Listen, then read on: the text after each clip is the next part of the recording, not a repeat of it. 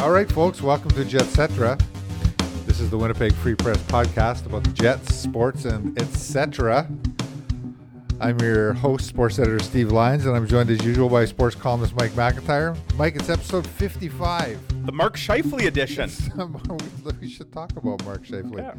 And today we'll be talking about the Jets' win over the Leafs last night on Tuesday, March the 9th. Today's March the 10th, right? It is. We're just flying through the month here. We are, yeah. We'll also talk about how the team's top defenseman. Some people will say that's a what's the word? Oxymoron. Oxymoron, right? Yeah, like yeah. jumbo shrimp. Anyways, Nathan Beaulieu went down with a hand injury in the game last night, and then the other guys had to step up and play a little bit more. Talk a little bit about the trade deadline. A look back on the last year in sports. It's 1 year tomorrow, folks, that the sports world first went dark. That flew by, didn't it? It did. Speaking of flying by, that's also 1 year since I was last on an airplane because I was on the road in Edmonton with the team. Well, we'll talk about that. And then spring has sprung. It did. It's a little gloomy today and chilly, but still. And Mike is itching to swing the sticks, so we'll talk a little bit about our plans for spring. And we're also going to talk about how you compared me to both God and Tiger Woods earlier today. No, I did not, but we'll get to that. Yeah. No, I said only God. There's an old saying that only God and Jack Nicklaus hit a 1-iron. Right. I switched it to God and Tiger Woods. And I think you said a 2-iron. 2-iron. I yeah. actually enjoy hitting both a 1 and a 2-iron. And believe it or not, I can hit them both pretty well. All right. I'll look forward to hearing that in our overtime session. I'm skeptical, folks. Pretty good is relative, isn't it? Yes. Yeah. Pretty good compared to who? And compared to what? All right, first period. Mike, the Jets won last night. They beat the Leafs 4-3. And they won the Winnipeg way yet again. They caved in on every statistical category except for the most important one, which is the scoreboard, thanks to Hellebuck and their high-end finishers. So you're wondering what kind of statement, if any, does this beating Toronto last night make? Interestingly, prior to the game, I was reading some Toronto media stories in advance of the game. Some of them have already coronated the Leafs, of course. The parade is planned already. Yes. But then there are some other more veteran journalists who work at newspapers who have seen this picture show many times before. And I found it interesting that a number of them were writing about how the series versus the Jets was a serious litmus test for the Leafs. Right. We talk about it as a measuring stick for the Jets. They were viewing it the same way. Correct. And so, because people in Toronto would say, well, sure, the Leafs have this record, but they haven't played the Jets yet. There's actually people saying that in Toronto, folks. And so I know that there's a lot of people here saying, oh, sure, the Jets have that record, but they haven't beat the Leafs yet. Well, they did last night. So it was an interesting battle. I'm not sure what it says. It's one game. They're going to play 8 more times. Right. So the other thing that I found interesting is some of the articles, a couple of them were saying that most of them predict that all of this is kind of superfluous in some sense, and that Good word. none of it will matter until the playoffs. And really, and the Toronto media were saying the road to the Stanley Cup for the Leafs will go through the Jets. So we'll see that. What did you think of the game? Well, and if they continue on their current trajectory, Toronto and Winnipeg, if they were to meet in the playoffs, it wouldn't be till the second round, Steve, because Toronto and Winnipeg right now are running 1 and 2, and of course the way the playoff format would work is 1 versus 4, 2 versus 3. So I guess if you're the Jets and maybe if you're the Leafs, you'd probably like to avoid each other if you're going to make the postseason, and maybe you figure, you wouldn't want to face each other in the first round. One of you would get knocked out, although eventually, I guess you have to beat everybody. But it would be hard to imagine. I guess if the one Jets would have to fall to fourth, or yeah. somehow they'd have to go to second and third, and a team like Montreal or something, or Edmonton. So the statement that the Jets made to me is a statement that those of us who follow this team, I think we've seen this statement made many times before. I saw some people commenting Toronto-wise who probably haven't seen the Jets a whole lot, and their eyes were open. Like, the way they play, like this is kind of a dangerous way to live. We've just kind of gotten used to this. This is the Jets game last night. They followed a very similar script that they've kind of followed for a few seasons around here, which is ride your Vezina Trophy winner in net. A lot of shots. You can debate, I guess, how good a quality those shots are. Paul Maurice tends to take a different view than maybe a lot of us. He thinks that, what they might call high danger, he views as shots that they're willing to give because they know Connor Hellebuck will stop the majority of them, and he does most nights. When he doesn't, he squares up to those shots very well. He does. Yeah. And every now and then he springs a little leak like he did maybe in Montreal the other night. And so what you get is 7-1. There's a lot of people, Steve, that would say last night could have been 7-1 for Toronto based on the shot volume and the quality. But, the Jets were on. Hellebuck was on. And, I use that example of the Kyle Connor goal. There's a perfect example of how the Jets need very little time and space sometimes to execute. Nikolai Ehlers makes a real elite play behind the Toronto net, a small little seam. He finds Kyle Connor, who we know is a great shooter and finisher. Boom, the Jets have their first lead, and they didn't look back. Mason Appleton, I don't think we'd include him as an elite finisher, but he certainly looked the part with that fourth goal last night, which was a big one, gave the Jets a little bit of breathing room. So the Jets don't necessarily need a lot of chances. If you go by natural stat trick, Winnipeg had 6 high danger chances in total last night. Toronto had 24. Wow. Winnipeg scored 4 goals with just 6 high danger chances. Toronto scored 3 on 24. Just 6? Just 6. So, again, it's a bit subjective. And I know depending on who you ask, some will take issue with the way those are calculated. But it follows a very similar trend with Winnipeg. They regularly... So I'm curious about something about this high danger chances or whatever, these high dangers. Has it been proven at all that the team that has the most of those will successfully win a Stanley Cup? No, I don't think it has been. And, but the team that scores lots of goals and wins games, they will tend to win. That is a proven fact, undisputed. So here's where I'm just wondering why it's been determined that this is the measure of whether you're a good team or not. Okay, so and I don't mean to fight against these analytics so much, Mike, but it just seems to me that it's been determined that this is an important part, and this will determine whether you're going to be a successful team or not. And whereas the Jets are scoring because they have such great skill, they don't need to play that type of game. No, they play a different game that is successful for them. Toronto, as Paul Maurice pointed out, is the best team in the league at creating those chances, and they are the highest scoring team in the league. It's working for them. And so the way that the Jets play is working for them. It does. Now, if you don't even want to look at the analytics, if you just want to look at the regular old stats, they did get outshot 39-23. We can debate some of that was late. Is giving up 39 shots to the highest scoring team in the league a recipe for sustained success? For the Jets end of things, 23 shots. Sometimes that's all they need to score 4 goals. I didn't think, though, that the shots were indicative of the play, Mike. No, they weren't. The third period, a lot of those shots were late. They were once it was 6 on. Once they had the goalie pulled, and all of that. Yeah, and for a long period of time, the shots were kind of. They were, and the Jets had the 2-goal lead, so they're sitting back a little bit. Toronto's coming on. Here's the other thing with high danger. It was 4-3, folks. It was right. Once Matthew scored with just under 2 minutes left. Yeah. There was a play earlier this year. Kyle Connor scored a goal from the slot, and I remember looking at the high danger chances that period. The Jets didn't have any, and Kyle Connor had scored a goal that no goalie was going to stop. They didn't even call that a high danger chance. So here's where I do have a little bit of a beef. I wonder sometimes, Steve, did the analytics take into account the quality of shooter?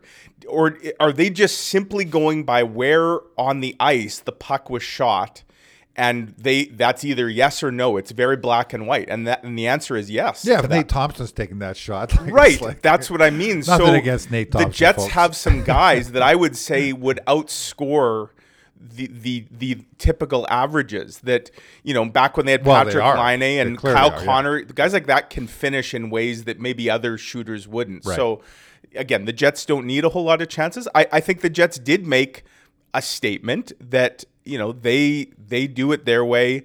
It's not always pretty. It may not be the most conventional way. And I guess you could argue how sustainable it really is. But the end of the day, they're 16-8-1, and 2 more games against the Leafs this week. I mean, win 1 or 2 of those, and they're really making some noise. All right, folks, we're back for the second period of our Jetcetera podcast. A little bit more about the game last night, Mike. Nathan Beaulieu went down in the second period. Early in the second period, he took a shot to the hand and didn't return. And so then the Jets were forced to play with 5 defensemen for the rest of the game. Josh Morrissey, I think, played 29 minutes or something like that. Scored his first goal, too, of the year. Yeah, right. A weird one for sure. So I thought that the defense played a solid game. I thought that Dylan DeMello was starting to look more and more like that coach's porn that Paul Maurice has spoken about. I chuckled when I read your playbook this morning. And some guy sent me an email. He goes, I really agree with you about the Dylan DeMello thing. I'm not sure I want to know what coach's porn is, though. Yeah, so you kind of had to be there. I guess if you haven't heard right. it. So, it's a beleaguered bunch for sure. They're constantly being told that they're not very good. Right. A lot of people don't think that they're very good. It's the perception is that the Jets have a terrible defense. I'll say this: watching the game, I'm just watching on television like you folks. The worst 2 players on defense last night were Kyle Connors and Nikolai Ehlers. I mean, oh my God! And so if you're a defenseman on the Jets. It seemed like the Leafs had a majority of these high danger chances, by the way, and pressure in the Jets zone when those 2 guys were. They can score, and they scored a nice goal. But oh my God, guys! What are you doing? That first goal, the Zach Hyman goal. By the way, I agree with you in your playbook because Zach Hyman's a hell of a hockey player. Yeah, wow, can he play? I believe he's a UFA after this year. Oh yeah. Toronto's gonna have trouble re-signing him because they are in cap hell. Zach Hyman's a great player. The fact that he often plays with Austin Matthews on the top line, the style of play that he is indicative of how much the coaches love him. The Jets made it easy for him though on that first goal. There were two main. Connor just watched. There were 2 culprits. I mean, Nathan Beaulieu, and look, I love Nathan Beaulieu, the human, the person. Right. He's struggled at times. It's the dog thing, right? Yeah, the dog thing, right? He did something in that first period yesterday, which he's prone to do, and he's done it a lot lately. He tries to throw the big hit. He misses, and now his guy is gone. And in the case of so earlier this year, I think it was against Ottawa, he tried to hit a guy, missed, and the guy went in and scored on a breakaway. Yesterday, he didn't even try and hit the puck carrier. Zach Hyman was coming down on him. For some reason, he decided to try and hit the other guy, which cleared the lane. But meanwhile, he thought the pass was going there. Well, and he probably also thought Kyle Connor was going to put in an effort to get his man because Connor was right there. Kyle Connor had a great view of Zach Hyman just going in and scoring. So you're right. I mean, that's the knock against some of these elite scorers and wingers. It's interesting, Steve. I did a piece yesterday on the Jets in the face-off circle and some of their struggles. Talked to Mark Scheifele and Pierre-Luc Dubois, who both had a real rough time. I don't want to say they threw their wingers under the bus, but both of them brought up unsolicited how wingers need to do more to help the centerman. And again, we forget sometimes the Jets wingers are still. They're not inexperienced, but they are still young. But they're also just so many of these guys, the Ehlers and the Connors and Laine when he's here, they're offensive guys. They've probably never had to do certain things when they were coming up through the ranks. They never had to play defense, right, in junior because they just scored goals. And so teaching them the other part of the game, I think, is very much a work in progress. And so we see it on some games they seem fine, but there's other games where clearly that those two guys in particular really struggle in their own zone, getting the puck out, picking up men. Kyle Connor makes some great stick checks or whatever. They both have good sticks, and they both are great at exiting the zone and getting the puck out. But they stand around a lot. Yeah, that's for sure. But the blue line, I mean, to me, it was interesting. I've been advocating a bit here that I think Dylan DeMello should be playing with Josh Morrissey again, because I think DeMello had been trending in the right direction. Last night, I thought was maybe his best game in a long time. And part of that, I think, Steve, was because he got to play with Morrissey yesterday after Nathan Beaulieu went down, who DeMello had been paired with. Now you're down to 5D, so you kind of got the blender out. Everybody was playing with everybody. And DeMello looked real good. We're going to get an update here in just a bit from Paul Maurice about Nathan Beaulieu and his status. But I'll say this. I mean, I don't want to speculate, but the fact that he couldn't return to the game, that's not really a good sign for his immediate availability. If it was just a bruise or, a stinger or whatever in his hand, chances are he's back on the bench. Guys play through that all the time. Nathan Beaulieu plays through that all the time. This is a guy who broke bones 3 different times last year blocking shots. I hope for his sake that we're not talking about a 4th, but I do wonder if that's the case.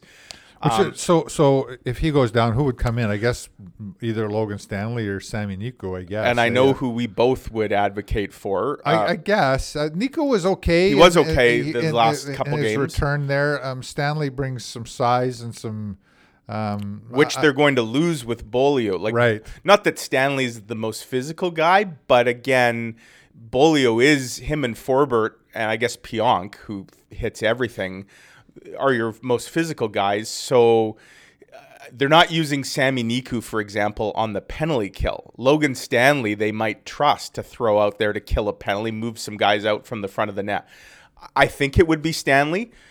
He'd have to be activated off the taxi squad, but that would be solved by putting a guy like Beaulieu on lots of chatter, injured reserve. Lots of chatter online, and some stories have been written as well about the Jets at the trade deadline, and that they probably would try to get a defenseman. We'll see how that goes, of course. And then one of the names that keeps popping up is Matthias Ekholm, who plays for the Nashville Predators, has a real good contract for this year and next year.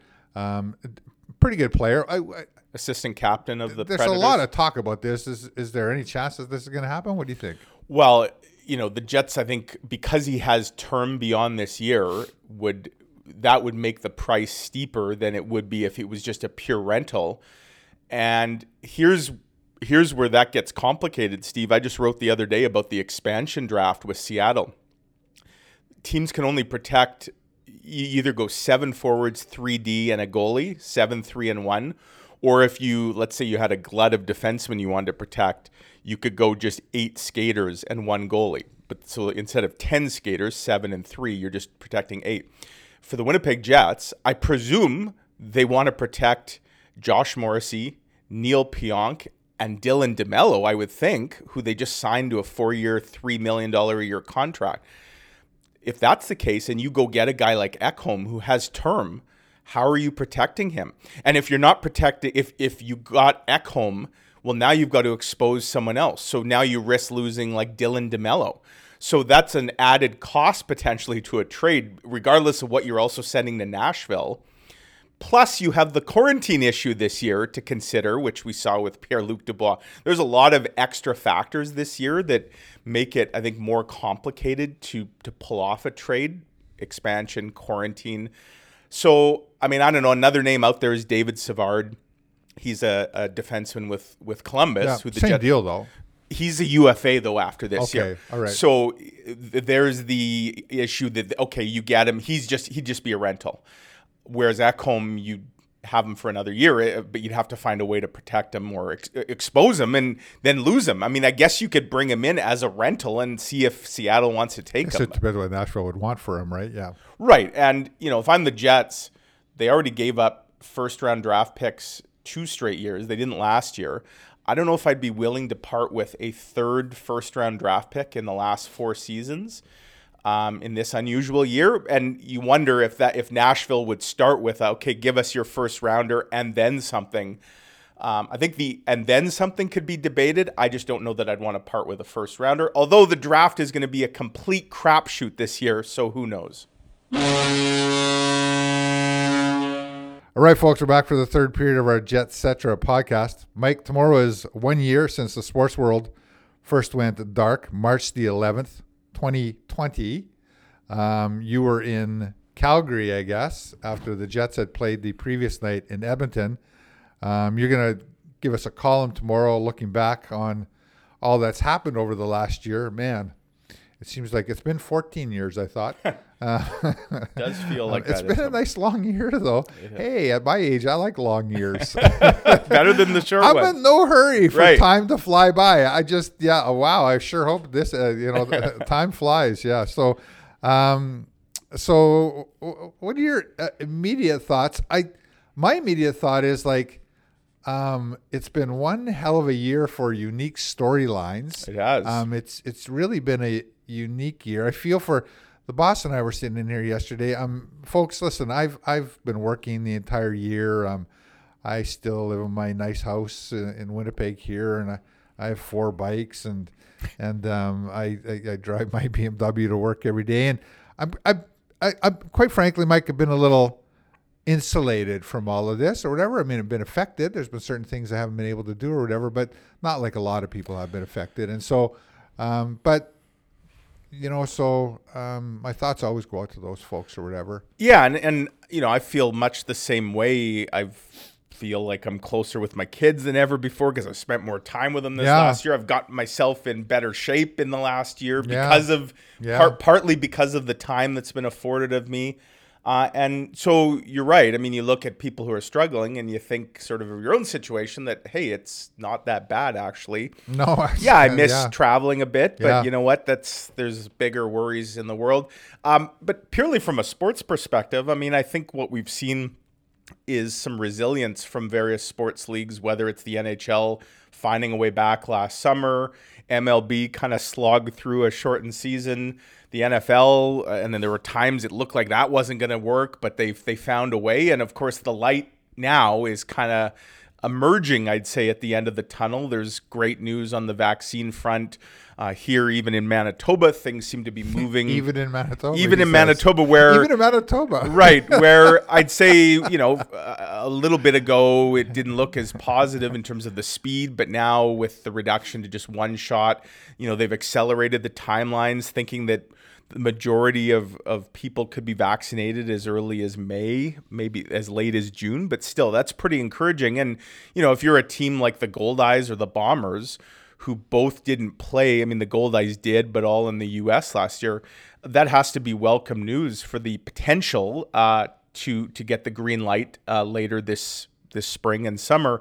The NHL, they're now into their second season, and we've all kind of gotten used to the idea that these games are being played without fans, to the point now, Steve, I don't know about you, when I turn on a game and it's involving American teams and I see fans in the stands, like it's a jolt to see that, because you've just gotten so used to the tarps covering the it's rinks. Weird because it's only part fans, right? You know what I mean? So it's like watching a Florida Panthers hockey game, sort of. Yeah, right. And yet a Florida Panthers game, they're one of the teams with fans. I mean, they can now have like 3,500 fans in there. That's a big crowd these days. It was interesting. Paul Maurice was talking the other day about his memories of the day it all shut down and how he foolishly thought, oh, this is just going to be a few days. Like, we're just going to be put on pause here for a few days and then we'll get right back to it. Like, when you look back, Steve, kind of how naive we were to it all.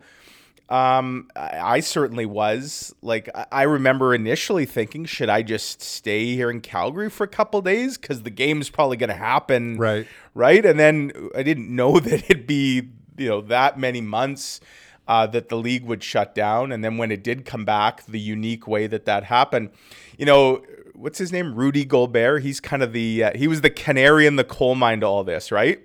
And I saw somebody shared the tweet yesterday, because I think it was 1 year to the day yesterday, when Gobert appeared at that news conference and he famously went around and touched all the microphones, almost mocking COVID, and then 2 days later he tests positive, and that's what kind of brought everything to a halt. I mean, in some ways, Steve, I'm not in a hurry for all of the the old ways to return? I mean, some of it I miss. I think it's important. Obviously, you mentioned the Goldeyes and the Bombers and then the Valor as well. It's for them to not play again. I'm going to speak to the Bombers in particular. For them to not be able to play again this season would really, really be devastating for the Canadian Football League. And so, I imagine that there's talks going on. I would hope that there's talks going on between the province and the Bombers and the Canadian Football League or whatever across the country to somehow. I don't understand why we couldn't have some fans in the stands. I wrote about this a little bit about a week ago where, I was down at the Forks on a recent spring-like day and there was thousands of people and everybody was kind of shoulder to shoulder enjoying the weather and I presume it wasn't a super spreader event. No. And so I think that I would trust that the Bombers and the Jets for that matter, True North or whatever, to have limited fans back in the stands. And then yeah, I mean, if we're all vaccinated by the end of May or whatever, then I'm not sure, would then it be 100%? Like if it's all vaccinated, if everybody's vaccinated, or you'd think very close to. I mean, they're not 100% of the population's necessarily going to be vaccinated. I think the estimates are that 70% would, but that's more than enough to acquire. Yeah, some people won't do it, right? Right. Yeah. But to your point about the Forks, Steve, I mean, so a couple weeks ago, the test positivity rate was more than it is today. That number keeps going down, right? I think it was 2.2 or something in Winnipeg. That's the most important number, right? Right. Yeah. So as we go on, I mean, if that trend continues, what's the chances of there being really any COVID in a gathering of whether we're talking 10,000, 15,000, whatever? As long as that keeps going down, when you're weighing sort of risk reward, to me, that balance starts working in favor of the teams themselves.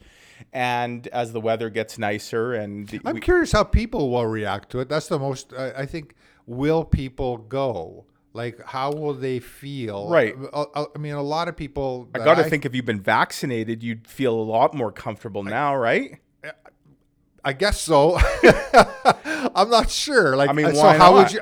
Okay, so if I'm vaccinated and there's a efficacy rate on these vaccines or whatever, can I just throw caution to the wind and go do all the other things that I used to do? Just can I? I mean, I'm Is not. that your phone? Yeah, that is my phone. I'm not suggesting that that people go and just start licking the person next to them or whatever. Like, I think some of the things we've learned about hygiene and so, like, why not still apply some of that? That's not to say we all have to wear masks forever or whatever, but I do think we're still going to see some of these principles apply, whether it's washing your hands or covering your mouth when I more meant that I don't know that. I think that there's still be a certain group of people that would still be cautious about going into these type of situations, even vaccinated, even if they're told it's safe. I think that there's still going to be some caution at the beginning there will be by me. I'm going to speak for myself and from people that I hear that even after being vaccinated, there's still going to be some caution to just immediately return to a full stadium where I'm sitting shoulder to shoulder with another person. All right, folks, we're back for the overtime session of our Jetcetera podcast. Mike, we took a extended break there. You folks won't have to endure it because our crack producer, Jen Zarati, will edit it out. But we had to take a little pit stop while you participated in the Jets Zoom calls in my office here. I just sat here, did nothing, basically. Watched you. Literally put your feet up. I did, but that's... You always have your I do feet that up, a lot, yeah. I did make a phone call to Taylor Allen to talk to him about something. You managed. Oh, and Jeff Hamilton called too, yeah. So I actually did a little work. While you were chatting with Paul Maurice, Neil Pionk, Dylan DeMello, and Andrew Kopp. And so Maurice gave you some breaking news. Yes, Nathan Bolio, who we talked about, I think, in the first or second period. I don't know. That seems it's like been a while. A month ago. He's going to be out multiple weeks. Paul Maurice didn't say it's a broken hand, but I suspect it's a broken hand. Poor guy can't catch a break or catches all the breaks because this will be his fourth injury since last season, where we presume he suffered a broken bone or two blocking a shot. Steve, all right, so he's not going to be able to play golf with that. He will not be able to play golf. Zoom right into our playing golf, or you playing golf. You're looking forward to playing some golf. Spring has definitely sprung, folks. Not officially, because that's the 20th we think, of March, about 10 days or so from now. Yeah. But my goodness, plus 15 on Monday. It was a little cooler yesterday, and we actually got some rain. By the way, they got something in western Manitoba, Steve. I'm a weather nut. They called it thunder snow. Have you ever heard of thunder snow? No. So that's when they got thunderstorms yesterday in western Manitoba that produced snow instead of rain.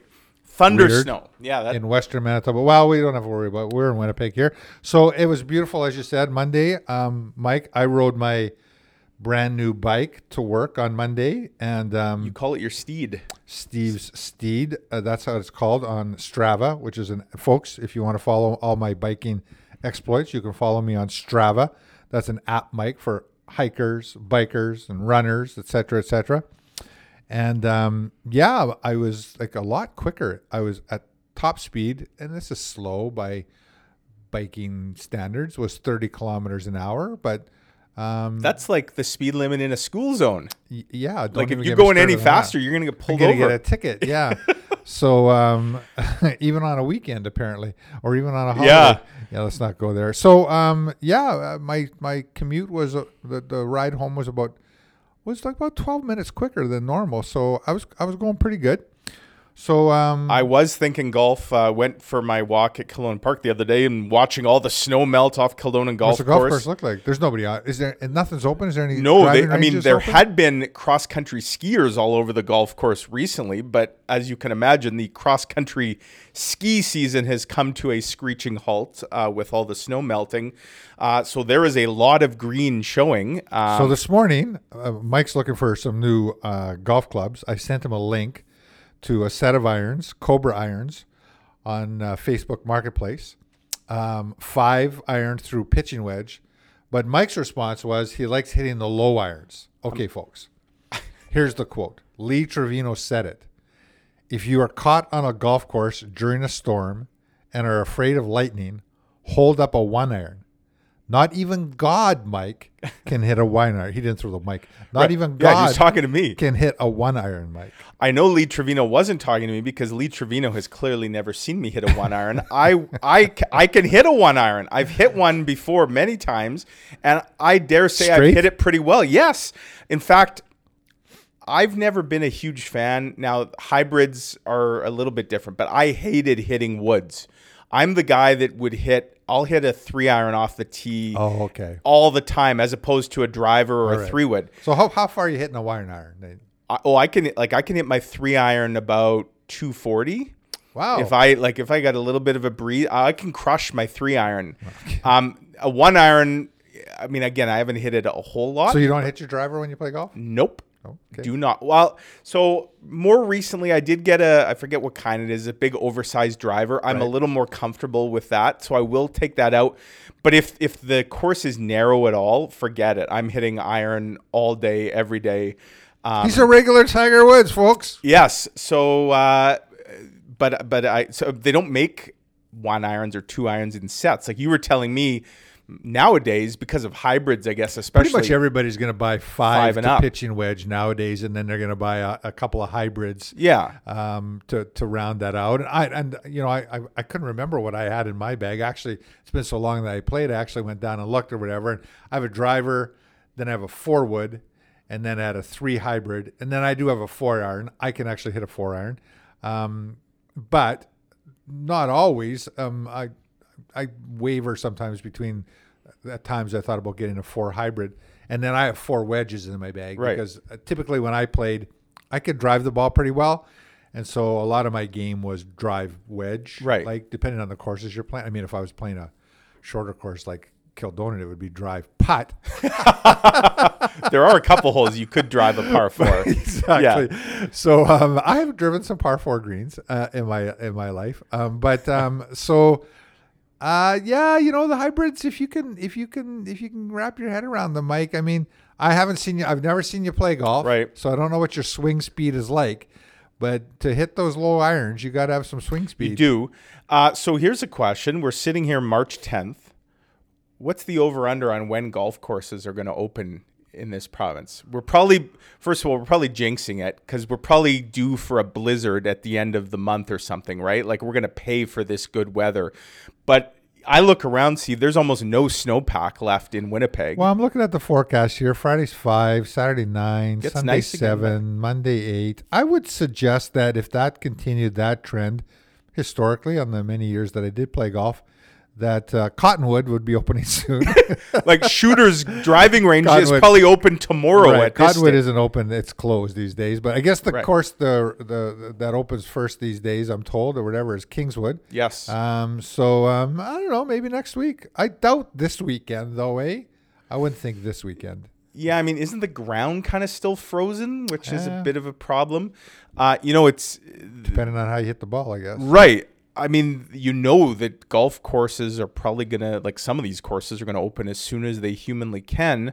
So what are you going to do? Are you going to use your old clubs right off the hop or what? No, I think my plan, I'd like to find a new set and have it ready to go for when I... Have you been looking? I have, yeah. Where I've have you been looking? On Facebook Marketplace, Okay. yeah, primarily. There's not much on there. I didn't There find is much. not a whole No, lot. there's I wonder not. if people are less likely to give up their clubs. It's just not worth it to sell your. How much? Like, it's funny. I was talking with a guy in the building here, and he was like, "I can't believe Mike McIntyre thinks he could buy your clubs." This is what he said, and he says, "Like, does he know how you play?" Anyways, so it's not really worth it to sell your clubs, even if you're not using them. Right. You know what I mean? Like, how much am I going to charge for? If I was going to sell my clubs, I mean, how much am I going to get for them? Like Right. $500? Do you know Right. what I mean? And what's that going to do for me? Really, $500? I can't even buy another bike with that, right? Do you know what I mean? So it's not really worth it unless and they don't take up a whole lot of space. No. So I think guys who have played, who have a decent set of clubs, they would kind of be reluctant on to to them. sell them Right. because then what if I want to go out and play, right? Now you got to go get a replacement what am I set, gonna which is going do? to cost you more than what right. you probably So made. I think that you're going to be hard pressed to find a good set of used clubs like that. Yeah, Have you so- been looking at Golf Town and other places? I have not yet, but Oh, that's okay. definitely on the menu. I looked this morning. Their prices are going up since I bought mine. I would think because, I mean, everything we heard, golf courses had a pretty good year last year, right? And so, I mean, people are playing the game maybe a little more locally than they had been in recent years. So. Well, people are doing all kinds of things outdoors more Right. than they did. I mean, like whether it's biking, hiking, camping, golfing, all of it, right? Do you know what I mean? Like everybody's doing that. But yeah, we'll see. I may have to make a decision quicker than I thought because this weather has just been absolutely remarkable. So I think I mentioned it last week, or I did mention it to you that somebody did send me an email and said you should suck it up and just go get fitted for a Get set fitted, of clubs. right? Yeah. Yeah. Which, I mean, I probably should. That to me almost speaks to they're giving me more credit than I deserve. You don't have to be a great golfer, I guess, to go get a fitted set. It would just probably. It's if you're going to play regularly, getting fitted, and getting fitted isn't like you're going to have custom clubs. It's just that they're going to properly fit you for the length and everything that you need to play your best or whatever, right? And so that's probably going to cost you, for irons. It looked like, anyways, I was looking at Golf Town today or whatever, $800 or so, anyways, right? Well, I'll just go talk to the boss about a raise. Yeah, and, good luck with that. And then we'll see. You mean how your that- wife? Yeah. Hey-o. Zing! I got to see my dad. My dad's an accountant, and he's doing my taxes here in the next week or so. So Yeah, right on. maybe I'll have to see what the what the tax return or payment ends up coming. That may determine, I guess, how big I want to go, All right. depending on what I owe or what I'm getting back, because I'm not sure just yet. Well, I think it's exciting, Mike. I know, like when I first started to get a little bit more serious about golf, you're reminding me a little bit about, I had these old clubs like you did or whatever, and then I bought a pair of used clubs from a guy for about $100 they were okay, but then when I decided that I was gonna Get the serious game a little bit, yeah. more seriously or whatever, I went out and bought a pair of irons, Adams. And I bought some Cobra woods. I bought a driver and a 3-wood and a 5-wood. Man, I love that King Cobra 5-wood. But anyways, and then And then these Adams clubs were heavy cavity back. Adams is really known on the seniors tour, so for old guys it was good. For a slower swing speed, they're a really good set of clubs. Same with Cobra, by the way. Right. And most of us do not have the swing speed that pros have, obviously, right? So and then eventually I bought these. And once I got a little bit better, I went to these. I got these pings, and so yeah, it's exciting. Good for you. I'm excited for you. I'm looking forward to seeing what you do. I'll be appearing on the amateur tour by midsummer, I'm sure, at this rate. All right, folks. Well, we're running out of time today. A, it's afternoon. I got to get to work. And B, we've gone on long enough about our golfing and biking. So maybe by this time next week, we can tell you all about Mike's Could be teeing it up. Hey? We'll see. Fingers crossed. All right.